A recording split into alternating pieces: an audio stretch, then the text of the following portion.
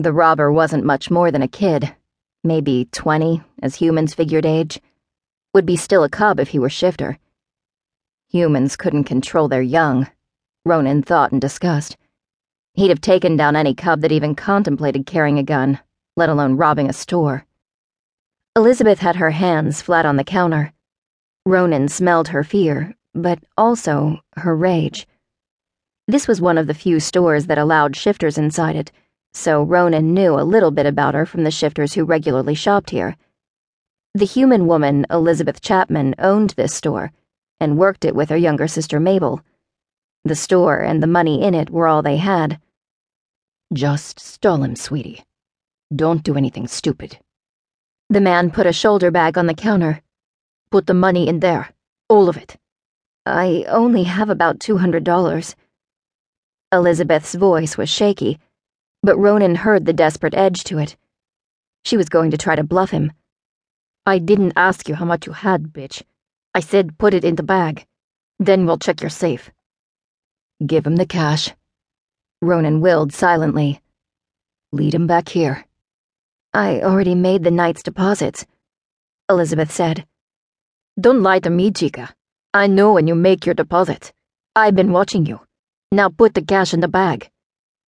Ronan sensed Elizabeth's pounding heart, scented her fear sharpening over the oily smell of the arrogant young man. The kid wasn't wearing a mask or keeping out of sight of the store's cameras. That meant he didn't care if Elizabeth would be able to identify him later, which meant that either he was overconfident, or he meant to kill her and be long gone before any cops arrived. Not gonna happen. Ronan heard rustling as Elizabeth put the cash in the shoulder bag. That's it, Elizabeth said. See? Open the damn safe. It isn't out here. It's in the back, in the office. So we go in the back. Elizabeth made a little sound of pain, and Ronan knew the man had grabbed her.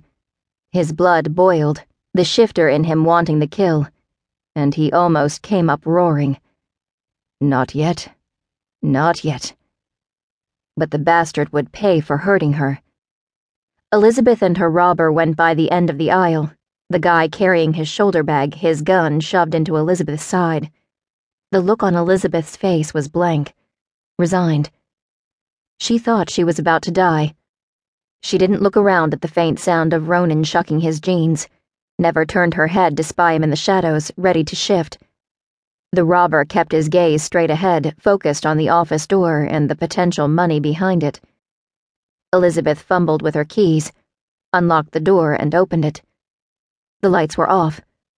The robber shoved Elizabeth inside in front of him and let go of her long enough to reach for the light switch. That's my cue. Ronan shifted and charged. Elizabeth heard a small sound, then felt a rush of air as something huge barreled at her in deadly silence. She saw a giant face, a massive ruff of fur, an open maw, a collar around a gigantic neck, and wide dark eyes with murder in them. The robber, a young man with black hair and dark eyes, still had his hand on the light switch.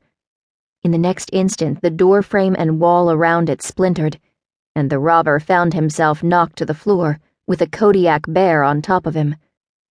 Elizabeth scrambled to her desk, grabbed the pepper spray she kept in her drawer, and snatched her cell phone out of her pocket at the same time.